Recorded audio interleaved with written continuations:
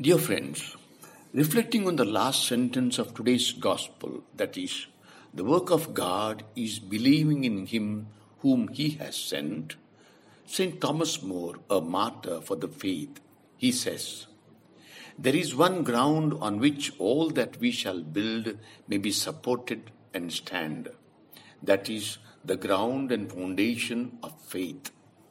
Without this, all the spiritual comfort that anyone may speak of can never avail a fly.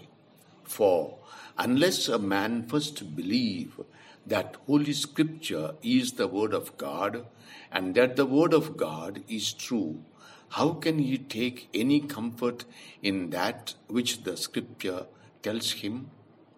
This virtue of faith no one can give to himself nor anyone to another. The faith is the gracious gift of God Himself. For as St. James says, every good gift and every perfect gift is given from above, descending from the Father of lights. Therefore, feeling our faith by many tokens very faint, let us pray to Him who gives it to us, that it may please Him to help and increase it. Saint Joseph and Mary, our Mother, deepen our faith in the Word of God.